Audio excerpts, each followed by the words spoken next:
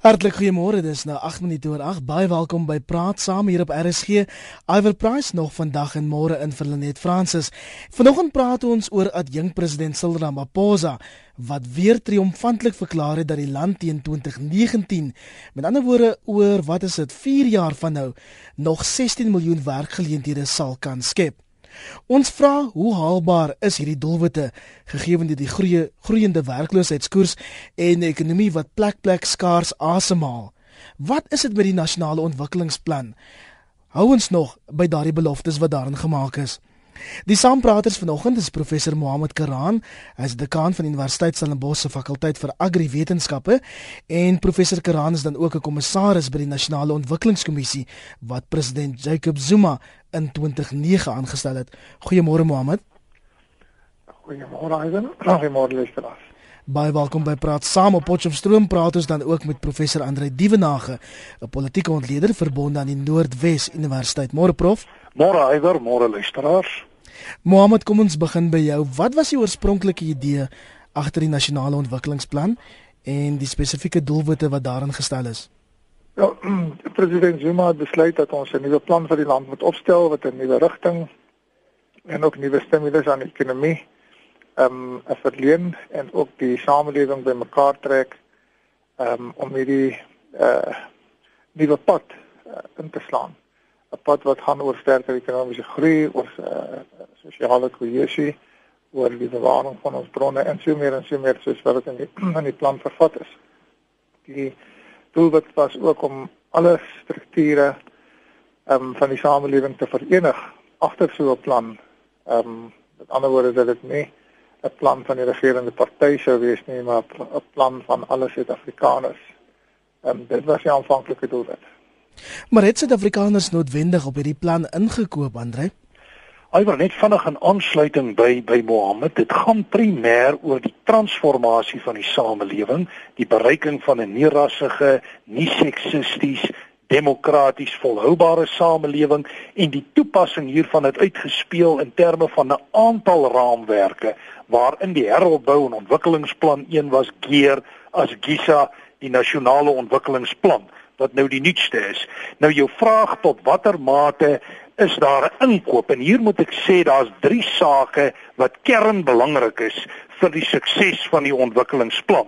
Dit is sterk leierskap, 'n doeltreffende regering en 'n aktiewe burgery. Nou op hierdie stadium lyk dit nie vir my of die burgery te aktief deel is van die nasionale ontwikkelingsplan nie.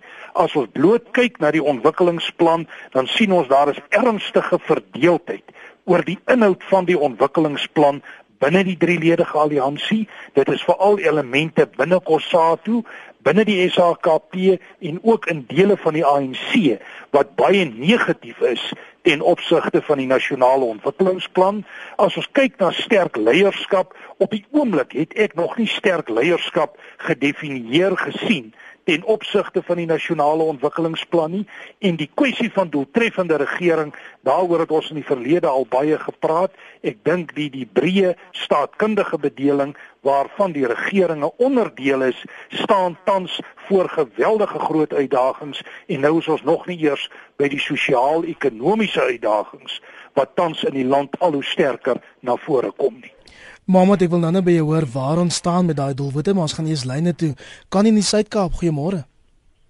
Môre Iver ook aan die 2 geagte professore daar. Dit is interessant dat hierdie uitspraak kom net nadat president Zuma ook al verskeie beloftes gemaak het van groot projekte wat duisende werkgeleenthede sou skep.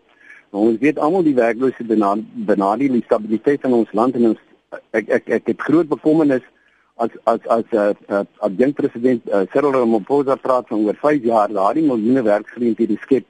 As ons sien wat gaan nou in die mynbedryf van waar duisende mense moontlik afgedank gaan word.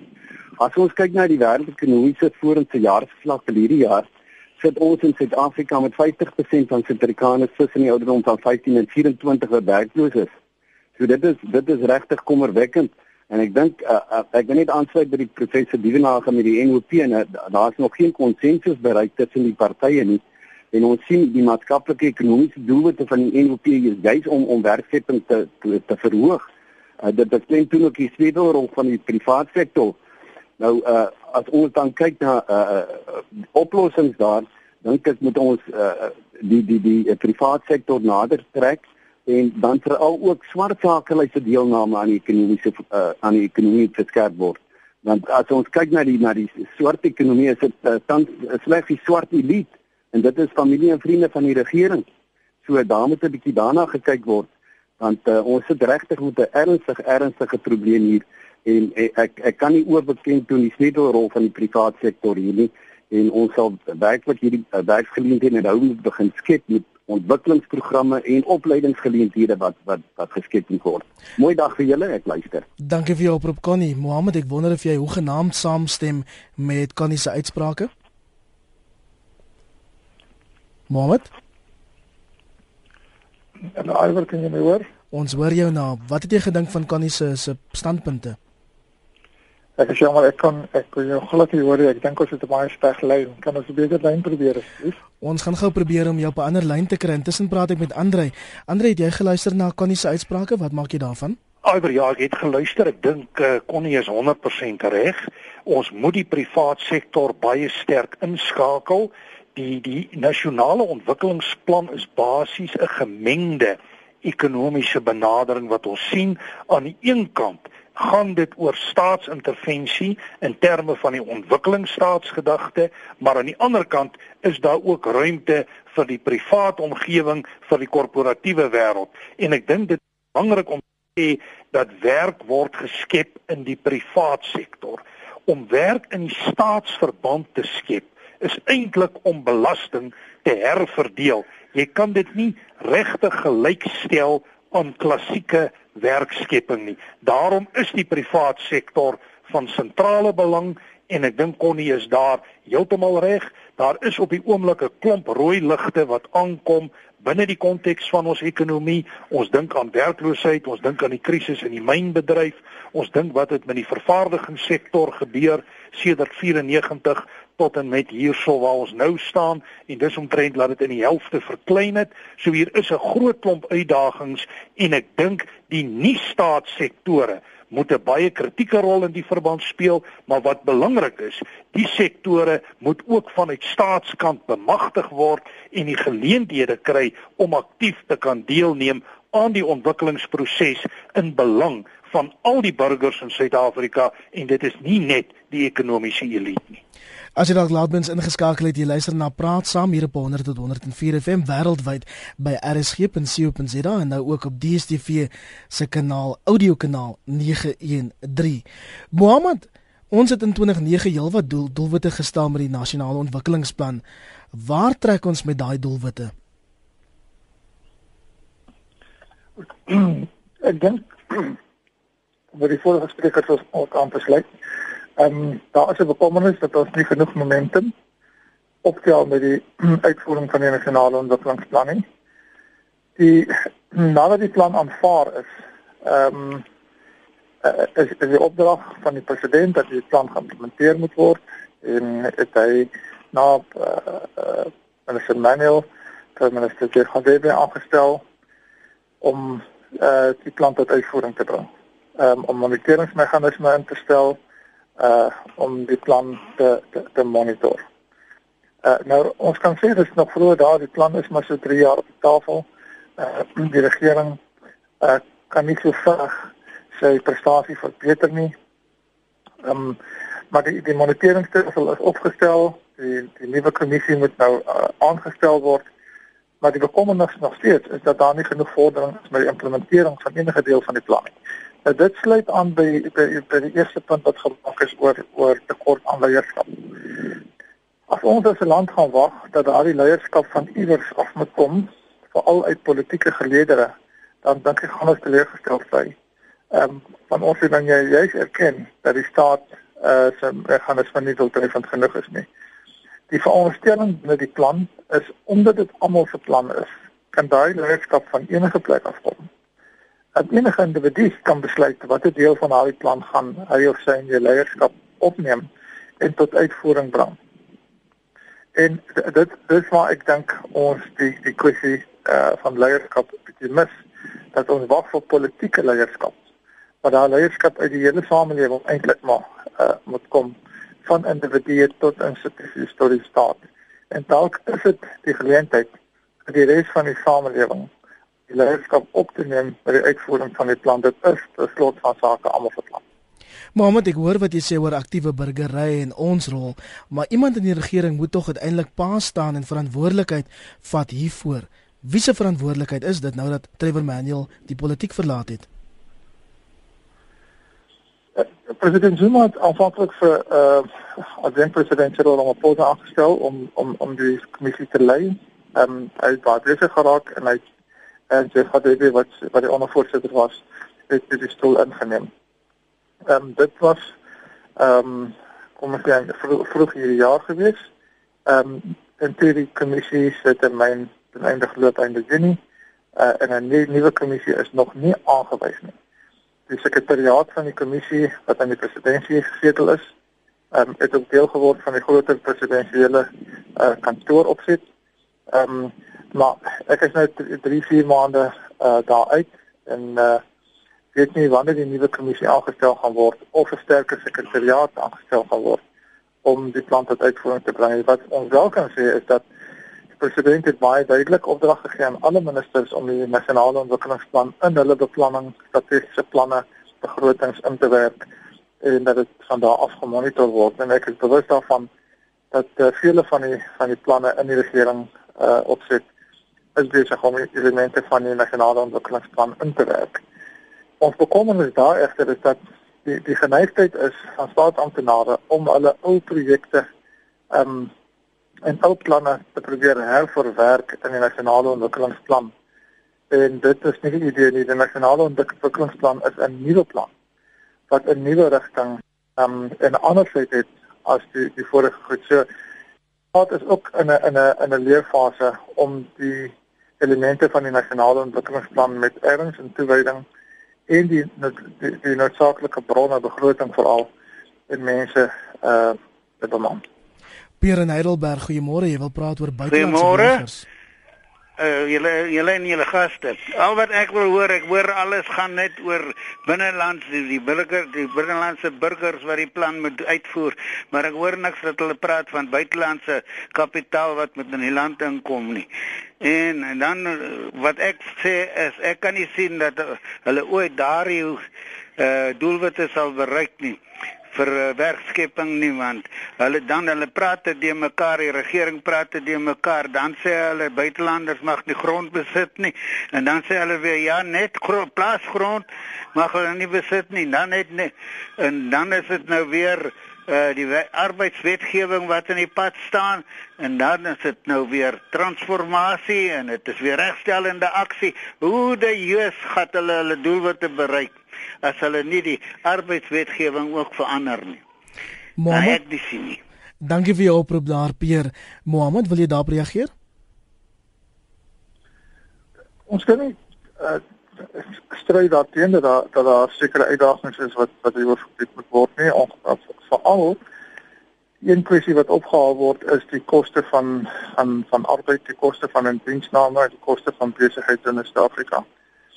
Hierdie is nie 'n nuwe probleem nie, dit kom al baie lank met ons aan. So dit net voor die huidige bestel te gaan lê, is ook nie heeltemal verder nie. Hoe ook al, dit is kwessies wat verseker aangespreek moet word, dit word aangespreek in die nasionale ontwikkelingsplan. Die kritiek, as ek die kwessie van kritiek teen die plan kan ophaal, daar is 'n geneigtheid om die kritiek om alarmisties te wees oor die kritiek wat teen die nasionale ontwikkelingsplan uitgespreek word. Ek wil dit echt regstel. Dat daar is kritiek teen die plan, veral teen die ekonomiese hoofstuk in die plan, en die kritiek gaan oorsaaklik daaroor dat dit nie radikaal genoeg is, dat transformasie nie sterk genoeg gedryf word nie, dat die herverdeling van hulpbronne en so meer ook nie sterk gedryf word nie. Maar daai deel kom uit 'n baie spesifieke sektor van die samelewing, sekere linksgesinde vakbonde. Nou, vir die res van die plan is daar eintlik baie groot vlak van instemming deur alle sektore, deur alle dele van die samelewing. So ek dink nie mense moet so te veel vasval in die kritiek wat teen die plan gevoer word. Iemand soos minister Blyden Zimandi sê altyd sê dat hy ten doel het maar met andere ook om die plan te radikaliseer. Dit het nog nooit gesê dat hulle die plan wil probeer verander. Nee, maar eintlik om die uitvoering van die plan se transformasie doel te probeer versnel. En daar is dalk niks meer verkeerd nie, as dit in balans gedoen word met die res van die voorstelle wat in die plan ook vervat word. So, ek dink daar's baie groter instemming, groter as wat ons verwag het. Ons het baie sterker teenstand verwag uit die gelede waar ek genoem het en daar's baie mense wat nog steeds daai sterk ideologiese standpunte huldig. Ek is regtig nie te bekommerd daaroor nie, want die mense vir die plan is oorweldigend in verhouding met die kritiek teen die plan. Baie van ons luisteraars is wel bekommerd oor adjunkpresident Cyril Ramaphosa se belofte dat ons teen 2019 nog 6 miljoen werkgeleenthede sal kan skep. Ons weet werkskepping was 'n groot deel is 'n groot deel van die nasionale ontwikkelingsplan. Maar Andrei, hoeveel werk het ons in die laaste 5 jaar geskep sedert daai plan in 2009 opgeteken is? Iwer, inderdaad is dit so dat werkskepping een van die groot strategiese prioriteite van die regering is en dit word ook baie sterk in die nasionale ontwikkelingsplan beklemtoon, byvoorbeeld van wat hulle noem die bemagtigende mylpale, verhoog indiensneming vanaf 13 miljoen in 2010 tot 24 miljoen in 2030, verhoog inkomste per capita van 50.000 in 2010 tot 120.000 teen 2030. Nou as ons na hierdie tipe syfers kyk, dan moet ons sê dit is baie idealisties. Jy veronderstel 'n ekonomie wat baie vinnig groei, ten minste hier 4-5%, om net 'n gedeelte van daardie teikens te haal. En ek moet sê oor die laaste klompie jare was die ekonomiese groei net nie van so 'n aard om regtig te kon werk skep nie. Daar is 'n debat oor het ons werk geskep, het ons nie werk geskep nie. Moet jy die poste wat in die staat geskep is stel as werkskepping of slegs die wat in die private en korporatiewe omgewing geskep is? Hoe werk jy met nie formele sektore van die ekonomie? So daar's 'n groot diskurs daaroor. My kyk daarop is dat daar baie beperkte werk geskep is oor die laaste aantal jare, in elk geval ver onder enige teiken wat gestel is. En as ons na die huidige ekonomiese klimaat kyk, en ons kyk wat in die mynbousektor aan die gang is, wat in die vervaardigingssektor aan die gang is, wat in die boerderybedryf aan die gang is, as gevolg van onsekerheid ten opsigte van grondhervorming, dan moet ek eerlik sê, ek is bekommerd oor die ekonomie, ek is bekommerd oor die ekonomie se vermoë om te kan werk skep op die oomblik, maar dat ons 'n nasionale ontwikkelingsplan nodig het, is so, en ek stem met Mohammed saam dat die ontwikkelingsplan se probleem lê grootliks op die vlak van nie behoorlike implementering. En hier moet ons weer terugkyk na die staatssektor, en wat my daar bekommer is die tendens van 'n verswakkende staat wat ons die laaste tyd kry. Net wat ten opsigte van wat Peer gesê het, ek dink dit is belangrik, Peer is heeltemal reg, ons benodig buitelandse kapitaal om die ekonomie te laat groei. Maar dit beteken ons moet 'n omgewing skep waarin mense bereid is om te belê. En ek moet eerlik sê, die laaste paar jaar was daar nie geweldig baie wat mense aangemoedig het om finansiëel in die land te belê nie. Ons wag nog vir die 750.000 werkgeleenthede van Zuma se eerste termyn. Ons is nie poppos nie, sê luisteraar hier op 3343. Koos en Tennyson, dankie dat jy aangehou het. Goeiemôre. Goeiemôre Andrei en jou gaste. Weet, ons het laasweek 'n groot gesprek gehad oor die huidige opvoedingspyl, oor die situasie in ons skole, oor die wanopleiding van mense in skole wat nie fasiliteite het nie. 'n Mens se logiese vraag is, hoe kan jy gaan werk skep oor 'n sekere termyn soos wat Ramaphosa verwys na, en met so groot getal, en jy sit met hierdie mense wat nie behoorlik opgelei is in ons skole nie, en ons moet met mekaar eerlik wees. Die situasie in skole is chaoties. Nou goed, waar gaan ons dan nou die werk skep? Op watter vlak gaan ons hom nou skep? Gaan ons hom nou op 'n ongeletterde, op 'n swak opgevoede vlak, op hoë vlak? En ek sou graag wil weet, want op hierdie stadium al wat hier gebeur Mense kom uit skole uit. Hulle kan nie in die privaat sektor werk nie en die staatsdiens absorbeer daai mense en ons is besig om regtig, iemand het self gesê, die belastinggeld te herverdeel in salarisse. Ek sou graag by die gaste hoor, op watter vlak wil hierdie werk geskep word? Kan ons hierdie werk skep met die huidige opvoedingspyle asseblief? Dankie Koos en Tenis en Mohammed, ek gaan jou nou vra om daarop te reageer. Johan in KwaZulu-Natal, goeiemôre. Goeiemôre Iwer, goeiemôre al die mense. Weet jy sit met 3 probleme hierso. Ons is veronderstel om 'n vrye markstelsel te hê. Jy sit met 'n ideologie van 'n klomp kommuniste, want ons moet onderhou die oorgrootste meerderheid van die ministers is kommuniste. En dan kommunisme se hoofdoel is om die gepepel dom te hou, en die vorige man het dit nou net gesê, jy hou hulle dom, jy troos hulle so nou en dan moet die ding werk. Ek is 'n werkgewer, my hele lewe lank het ek nog myself gewerk, mense in diens geneem. Ek neem hulle nie meer in diens nie. Ek kies en ek keer en ek mekaniseer waar ek kan en ek word die hele tyd gedreig, ek word beledig. Ek mag nie hier deelneem, ek mag nie daar deelneem nie. Ek kla nie daaroor nie want dit pla my glad nie. Ek skep geleenthede vir my besighede. Maar ons sit met hierdie groot bedreiging hier in die agtergrond. Kommunisme wat nie suksesvol was in die hele wêreld en geen belegger in die hele wêreld gaan sy geld belê by 'n klomp dom mense wat ideologie najag. Baie dankie. Dankie Johan in KwaZulu-Natal. Dis duidelik Mohammed dat daar heelwat teenkanting van die burgery is. Mohammed? Ja, en ek dink ook met reg, kom ek antwoord die eerste kwessie oor die opvoeding. Wie word die werk geskep? Nou, implisiet tot die nasionale plan is dit dat jy altyd nie probeer werk met die land wat jy wil hê, as jy nie eers werk met die land wat jy het nie. En die land wat jy het, is een waar daar groot getalle ongeskoolde en semi-geskoolde werklooses is. En jy moet vir daai mense werk skep. Jy kon ook gesê het, kom ek kyk 30 jaar verder, en wat is die bedrywe wat daai stadium met die dinge gaan wees, en probeer die mense vandag oplei vir daai bedrywe van die toekoms, soos wat lande soos India en China so aangemaak het. Die probleem egter is jy het nie genoeg tyd om daarby uit te kom nie, want jou samelewing gaan onstabiel raak as gevolg van die groot werkloosheidssyfer op die oomblik. Hy sal klaar onstabiel. So jy moet werk skep vir die mense wat jy het en daai langtermyn toekoms. In die nasionale plan probeer beide van dit doen. Die feit is die mense wat jy het, die semi- en ongeskoolde werkers wat nou daar is, moet werk kry. Hulle kan nie voortgaan ons kan nie voortgaan as 'n land om 16 miljoen mense op welsynstoelae van een of ander vorm te hê nie. Dit self is stabiliteit in die kort termyn, maar onstabiliteit in die langer termyn, ekonomies en sosiaal gesproke.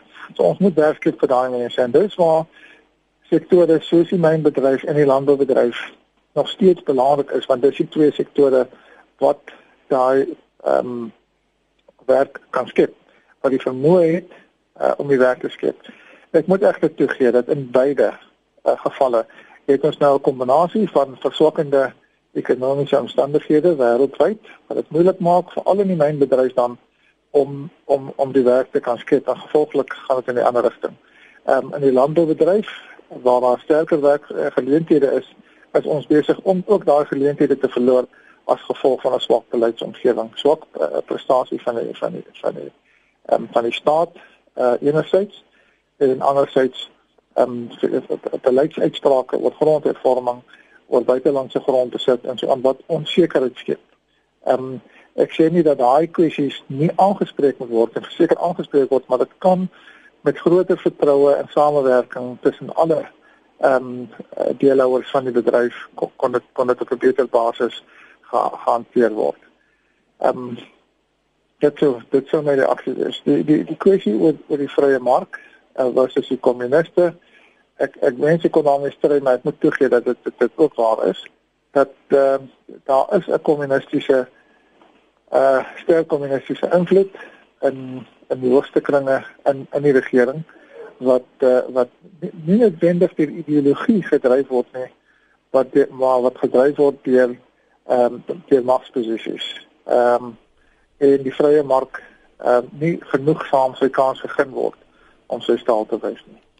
Mohammed, ek weet ons gaan jou moet groet, maar ek wil vir jou vra as iemand wat self in die Nasionale Ontwikkelingskommissie gedien het, iemand wat deur die president aangestel is en nou uit is, glo jy nog in die Nasionale Ontwikkelingsplan? Glo jy dat dit omgekeer kan word en hierdie land kan red? Absoluut. Ek het 5 jaar gespandeer om te help werk aan hierdie plan. Ek kon hierdie plan gaan vergelyk met planne van baie ander lande. Ons hoef nie terug te staan soos met ons grondwet dat ons 'n baie goeie plan het nie. Ons vermoë om die plan te kan implementeer allerweer is wat die grootste bekommernis by my laat, maar ook die grootste motivering om te gaan en by te dra tot die uitvoering van die plan en nie te staan en kritiseer van die kant af nie. Ek dink elke individu moet 'n deel bydra tot die uitvoering van die plan, dan kan hy werk. Baie dankie, so sê professor Mohammed Karaan, hy is dekaan van die Universiteit Stellenbosch se fakulteit vir agri-wetenskappe, voorheen 'n kommissaris by die Nasionale Ontwikkelingskommissie. Ons praat ook met 'n politieke ontleder, professor Andrei Dievenage.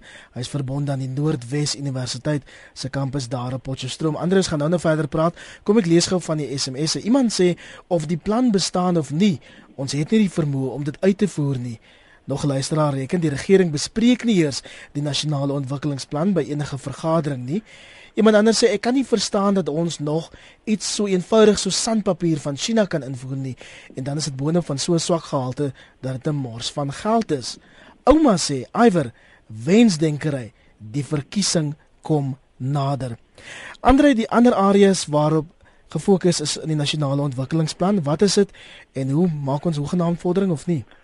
Iwer, ja, as ons kyk na die plan, dan moet ons eerlik sê dis 'n baie omvangryke plan. Dit raak letterlik elke terrein van die samelewing, polities, ekonomies, sosiaal, die omgewing en so meer. As ek net vinnig 'n paar prioriteite kan aanstip, die doel is 'n gemeenskaplike program wat die samelewing kan integreer. Dit gaan oor aktiewe burgerskap, dit gaan oor versnelde ekonomiese groei, dit gaan oor die ontwikkeling van kapasiteite, dit gaan oor ontwikkelingsgerigtheid, dit gaan oor leierskap. So dit gaan oor 'n vreeslike klomp goed en dit raak sake soos verbrede in diensneming, gesondheid, beter welsynsdienste, voedingsprogramme, beter onderwys, gemengde behuisingsstrategieë, beter vervoer. So jy kan sien dit is geweldig omvangryk. Nou as ons kyk na die prestasie areas en ons kyk of daar sukses behaal is oor kom ons sê die laaste 3-4 jaar sedert die plan nou prominent na vore getree het, moet ek sê was die suksesse werklik beperk geweest. Ons het gesien dat die ekonomie in die algemeen onderpresteer het. Mohammed het verwys na die sosiale uitdagings en hier het ons geweldige uitdagings. As ons bloot na die samelewing in den brede kyk, dan kan ons sê dat tot 50% van die bevolking op sekere vlakke in armoede lewe. En dit is die tipe goed wat die plan juis wil verhoed. As ons kyk na wat in die landelike gebiede aan die gang is, gebrek aan ontwikkeling in daardie omgewing, uitdagings ten opsigte van versnelde verstedeliking, dan moet ek eerlik sê, my kyk daarop is dat die plan nog nie na behoore geïmplementeer is nie. Trouwens, ek wil nog een stap teruggaan en sê, ons het op die oomblik op die politieke vlakke nog nie konsensus oor die basiese bestanddele van die plan nie. Dat ons 'n plan nodig het, is so dat die plan waarskynlik gewysig gaan word. Iemand het verwys na die verkiesing, die moment as jy 'n verkiesing kry en ons het in 2016 'n plaaslike verkiesing, dan is daar 'n geneigtheid om met die inhoud van die planne te peter. Waarskynlik kan ons later in die jaar by die nasionale beleidskonferensie van die ANC ook wysigings aan die plan sien. So my kyk daarop is dat die plan nie in yster gegiet is nie, dat die plan waarskynlik gewysig gaan word in die soeke na politieke konsensus, maar dit maak nie die uitdagings in die breë samelewing op hierdie stadium minder nie. Kom ons gaan Carlton wil toe. Boet, goeiemôre. Môre Ivan, hoor jy my? Ons hoor jou, jy's op die lig.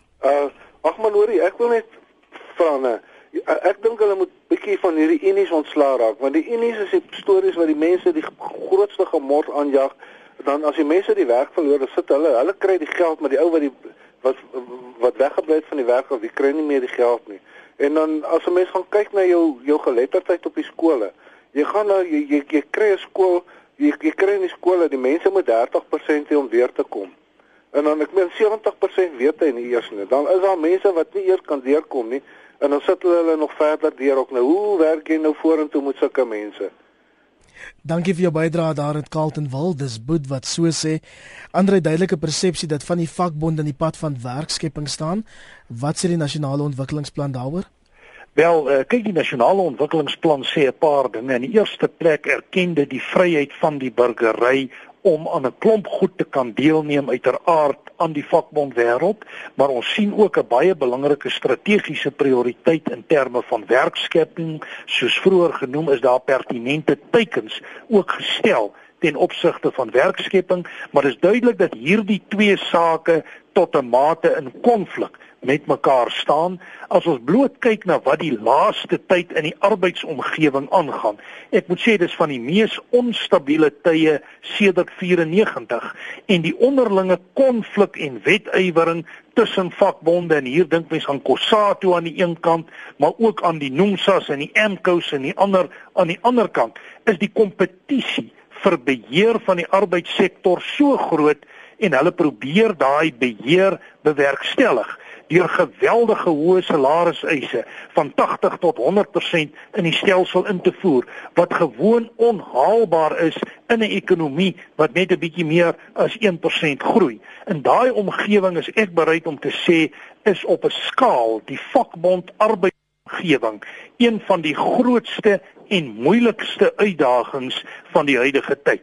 Ek wil werklik so ver gaan om te sê dat daar indringend gekyk sal moet word na arbeidsomgewing, na die rol van die vakbonde, en dit is uiters belangrik dat daar 'n gesprek moet plaasvind tussen die korporatiewe sektor, die regering en die vakbondwese. As dit nie gaan gebeur nie, gaan ons waarskynlik nog baie duisende werksgeleenthede verloor, en dit kan ons op die oomblik nie bekostig nie. Die gesprek wat 'n week of wat gelede plaasgevind het, is 'n positiewe indikator, maar ek is bereid om te sê daar sal meer gedoen moet word om dit te bewerkstellig, om daai kritieke balans te kry ten einde ekonomiese groei, stabiliteit en ontwikkeling te help bevorder.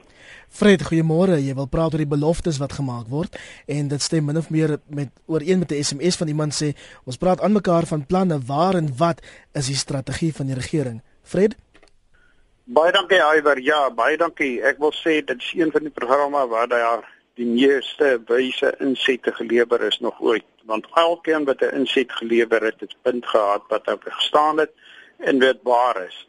Ek wil net sê, hierdie tipe van belofte, soos nou gemaak is deur die adjunkminister, doen jy aan ongeletterde mense daar ver, want dis hulle wat die regering in die stoel hou. Hulle is die massas.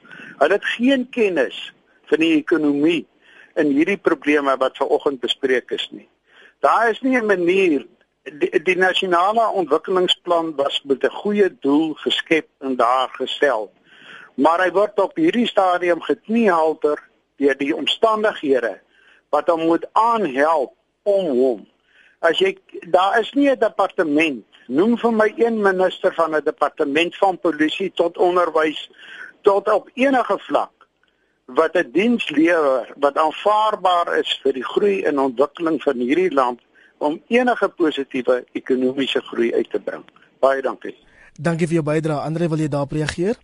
Ja, ek dink dit is so dat die staan voor 'n klompie uitdagings. Ons het reeds verwys na wat in die arbeidsomgewing aan die gang is, maar ook in terme van die breë ekonomie. Ek is bereid om ook te sê die politieke ekonomie van die land, die politieke omgewing is baie onstabiel, en die scenario's wat ons hier by die Noordwes Universiteit ontwikkel het op pad na 2024 wys vir ons dat die politieke, ekonomiese en sosiale omstandighede in die land vorentoe meer uitdagings gaan stel, dat die land na alle waarskynlikheid meer onstabiel gaan raak. Nou as ek dit sê, dan wil ek ook sê dat ons kan dit balanseer met sterk politieke leierskap, met aktiewe burgerlike deelname aan prosesse, aan planne soos die nasionale ontwikkelingsplan, dink ek kan hier 'n kritiek belangrike rol speel, maar dan moet dit na behore geïmplementeer word. En die punt waarna toe mense dikwels terugkom, wat deur hierdie program genoem is die gebrek aan behoorlike onderwys. Ons moet onthou dat 80% plus van die skole in die land is op die oomblik op een of ander vorm disfunksioneel. En dit is die basis van enige samelewing. As ons kyk na die druk op die oomblik binne die universiteitssektor en die tersiêre sektore, dan is dit so dat onderwys vir ons 'n groter uitdaging vorentoe gaan stel en dat onderwys kritiek belangrik is vir die suksesvolle implementering van enige ontwikkelingsinisiatief. En ek wil amper begin deur te sê, as ons net een ding kan regkry om 'n verskil te maak in die land, is dit op hierdie oomblik die onderwyssektor. En ek dink die regering moet baie dringend daaraan aandag gee. Ek dink die tipe van top-down inisiatiewe wat ons die laaste tyd kry, is nie altyd bevorderlik vir die ontwikkeling van onderwys nie, en dit stem baie van die burgers tot groot kommer, en dit het ook sterk uitgekom in die program. As jy dalk nou eers jou radio aangeskakel het, goeiemôre, dis Praat saam op RSG. Ons praat oor die nasionale ontwikkelingsplan wat in 2009 opgestel is deur oud-minister Trevor Manuel. Ons hoor nou dis nie net die regering se plan nie, dis ons plan ook. Jy bel ons by 08911045530 08911045530, stuur 'n SMS aan 3343 teen R50 per boodskap, of gaan volg my Iver Price op Twitter en tweet jou mening deur die hitsmerk Praat saam te gebruik. Andre sê die probleem met die nasionale ontwikkelingsplan is dat daar nie 'n skedule is met teikens oor tyd nie. Ons weet ons gaan nie eers 500,000 werkgeleenthede in 2015 skep nie. So laat die adjunkpresident die 6 miljoen afbreek vir 2016, 2017, 2018 en dan moet hy motiveer hoe dit gaan gebeur. As jy so daarna kyk, sê Andre, weet ons vir 'n feit, daar is geen manier waarop die 6 miljoen werkgeleenthede geskep gaan word nie. Hy sê, dis alweer 'n foefie vir die volgende verkiesing. Wat maak jy daarvan, ander Andre? Wel, Iver, ek dink daar's 'n punt gemaak wat belangrik is, en dit is dat ons bereik nie die werkskepingsteikens nie.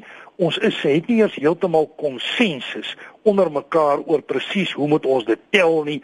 Tel jy die werk wat in die staat geskep is as werk, hoewel dit eintlik maar net belastingverdeling is? Hoe kyk jy na die informele sektore?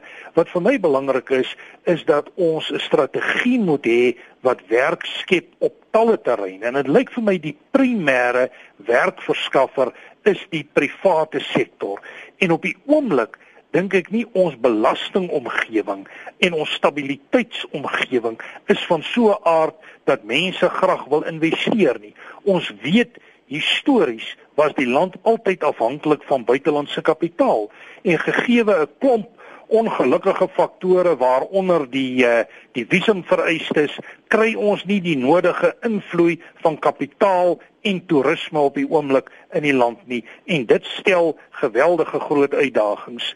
Ek is byvoorbeeld bewus daarvan, Iver, en jy sou seker ook al opgetel het, dat R.W. Johnson se boek sê dat ons teen 2017 in 'n krisis gaan inloop as gevolg van onbeheerde staatsuitgawes wat net nie meer bekostigbaar is nie. Nou, 'n mens kan verskil oor al die argumente van R.W. Johnson, maar wat ons vir mekaar moet sê is dat staatsuitgawes so eskaleer dat dit vir ons definitief iewester 'n probleem gaan skep. My oplossing daarvoor is, die staat moet baie sterk kyk na hoe hulle uitgawes kan verminder, en ons moet eerder die inisiatief plaas op die privaat sektor, op die korporatiewe sektore, om te kyk hoe hulle kan werk skep en vir hulle die geleenthede gee om werk te skep deur byvoorbeeld te kyk na strategieë ten opsigte van belastingvermindering en so meer. Kortom, ons moet die nie-staatlike omgewing sterker maak en die staatlike omgewing moet ons kleiner, meer funksioneel en sterker diensleweringsgeoriënteerd kry.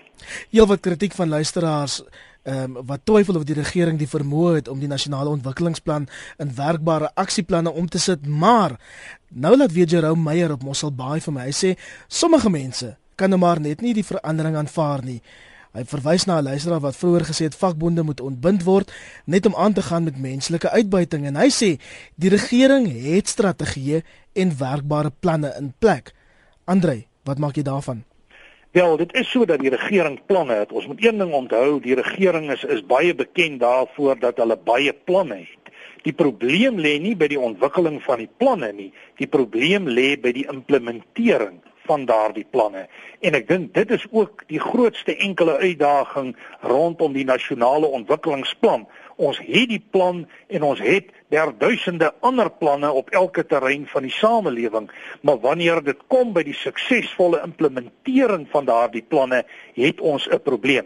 Dit is so dat vakbonde 'n belangrike plek en rol het in die groter samelewing, maar my kyk daarop is dat die mag en die rol van vakbonde het te groot geword en vakbonde bedreig op die oomblik juis dit wat hulle die meeste moet beskerm, en dit is werksgeleenthede, en hulle bedreig dit deur onredelike verwagtinge te skep, goed wat gewoon nie haalbaar is in 'n omgewing wat ekonomies en finansiëel baie swaar kry. En hier dink mens aan die vervaardigingssektor, jy dink aan die mynbedryf, jy dink aan die landbouomgewing. So weer eens my pleidooi is 'n pleidooi vir balans. Ons het vakbonde nodig, maar ons het vakbonde nodig wat moet saamwerk met die korporatiewe omgewing, wat moet saamwerk met die staatsomgewing, en hulle moet realisties wees in terme van teikens gestel, en ek dink dit is belangrik dat mens die algemene belang voorop stel.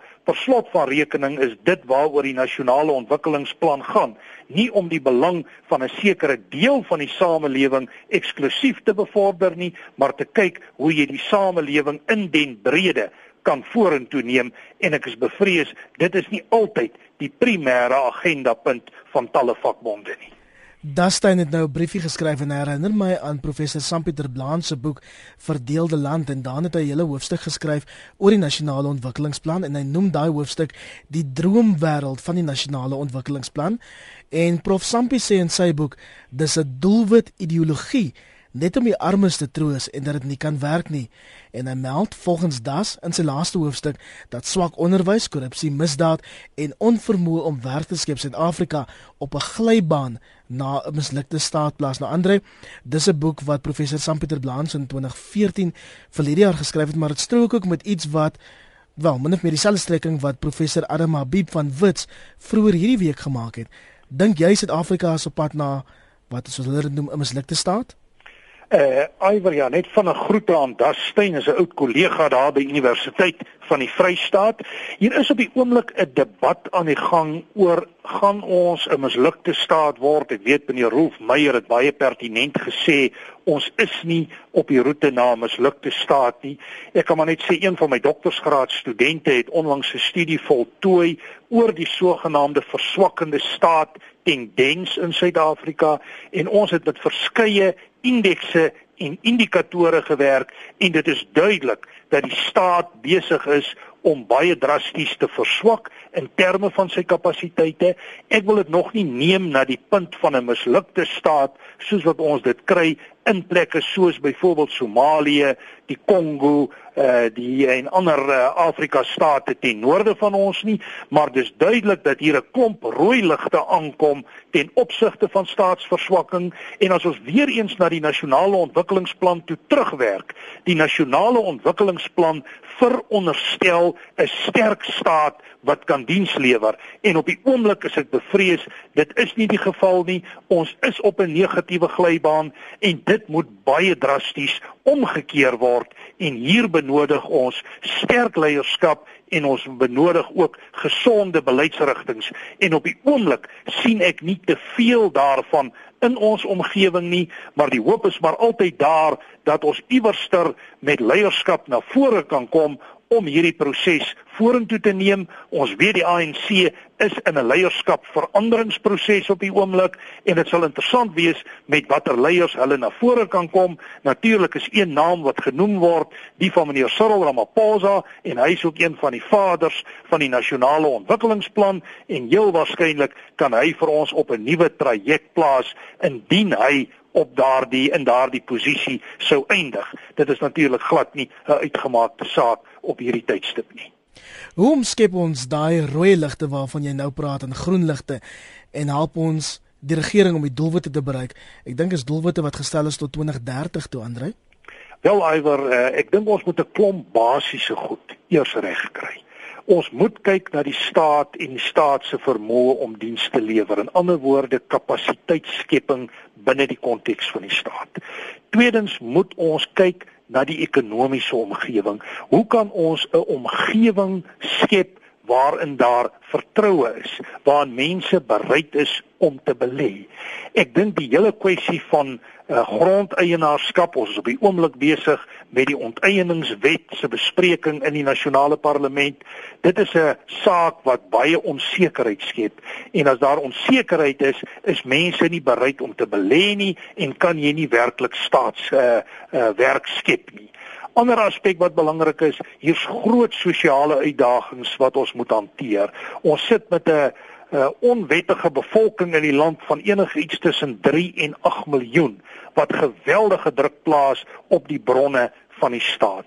Dit sal aangespreek moet word. Ons sal moet werk in terme van groter sosiale kohesie. Ons sal moet kyk na verbeterde onderwys. Ons onderwys is besig om baie drasties agteruit te gaan. Ons gesondheidsdienste is ook nie naaste by waar dit veronderstel is om te wees nie. So my kyk is, ons moet 'n klomp basiese dinge eers reg kry voordat ons die meer gesofistikeerde teikens van die nasionale ontwikkelingsplan in die vizier kan kry. En ek is bevrees die belangrike besluite op daardie vlak word nog nie geneem nie of word ten minste nie geïmplementeer op hierdie stadium nie. Baie dankie, dis ongelukkig alwaarvoor ons tyd het vanoggend op kommentaar. Jy het geluister na professor Andrei Dievenage, hy is 'n politieke ontleder verbonde aan die Noordwes Universiteit. Maar die nasionale ontwikkelingsplan is ons plan. Dit droom oor 'n Suid-Afrika in 2013, 'n land wat ons almal wil sien werk. Ek wil jou vra om tog die nasionale ontwikkelingsplan te gaan lees. Die opgesomde plan is 70 bladsye. Jy is welkom om my te e-pos by iwer@rsg.co.za. Dan sal ek die opsomming van die nasionale ontwikkelingsplan aanstuur. En ons almal wil tog betrokke raak in hierdie land laat werk.